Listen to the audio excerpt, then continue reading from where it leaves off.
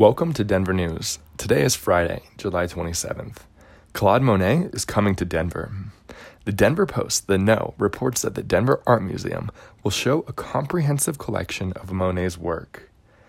The Dam will be the only U.S. museum with this massive 3-gallery, 100-plus painting collection in 20 years.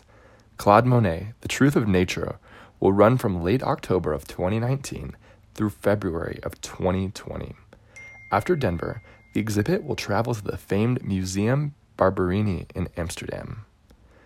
In weather, Fox 31 reports that scattered storms are possible again throughout the state.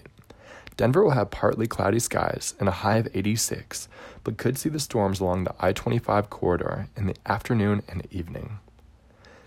In sports, the Broncos unveiled impressive training center renovations at Dove Valley. Their latest in Denver cost almost $10 million, started right after the season, and was completed just in time for the start of training camp, which begins tomorrow. The renovations include the expansion and modernization of the training facilities, as well as the installation of stadium seating for studying film. That's your news for today. If you're interested in advertising on Denver News, contact us at info@effect.co. That's info@EFFCT.co. We'll be off this weekend, so check back with us Monday and stay informed.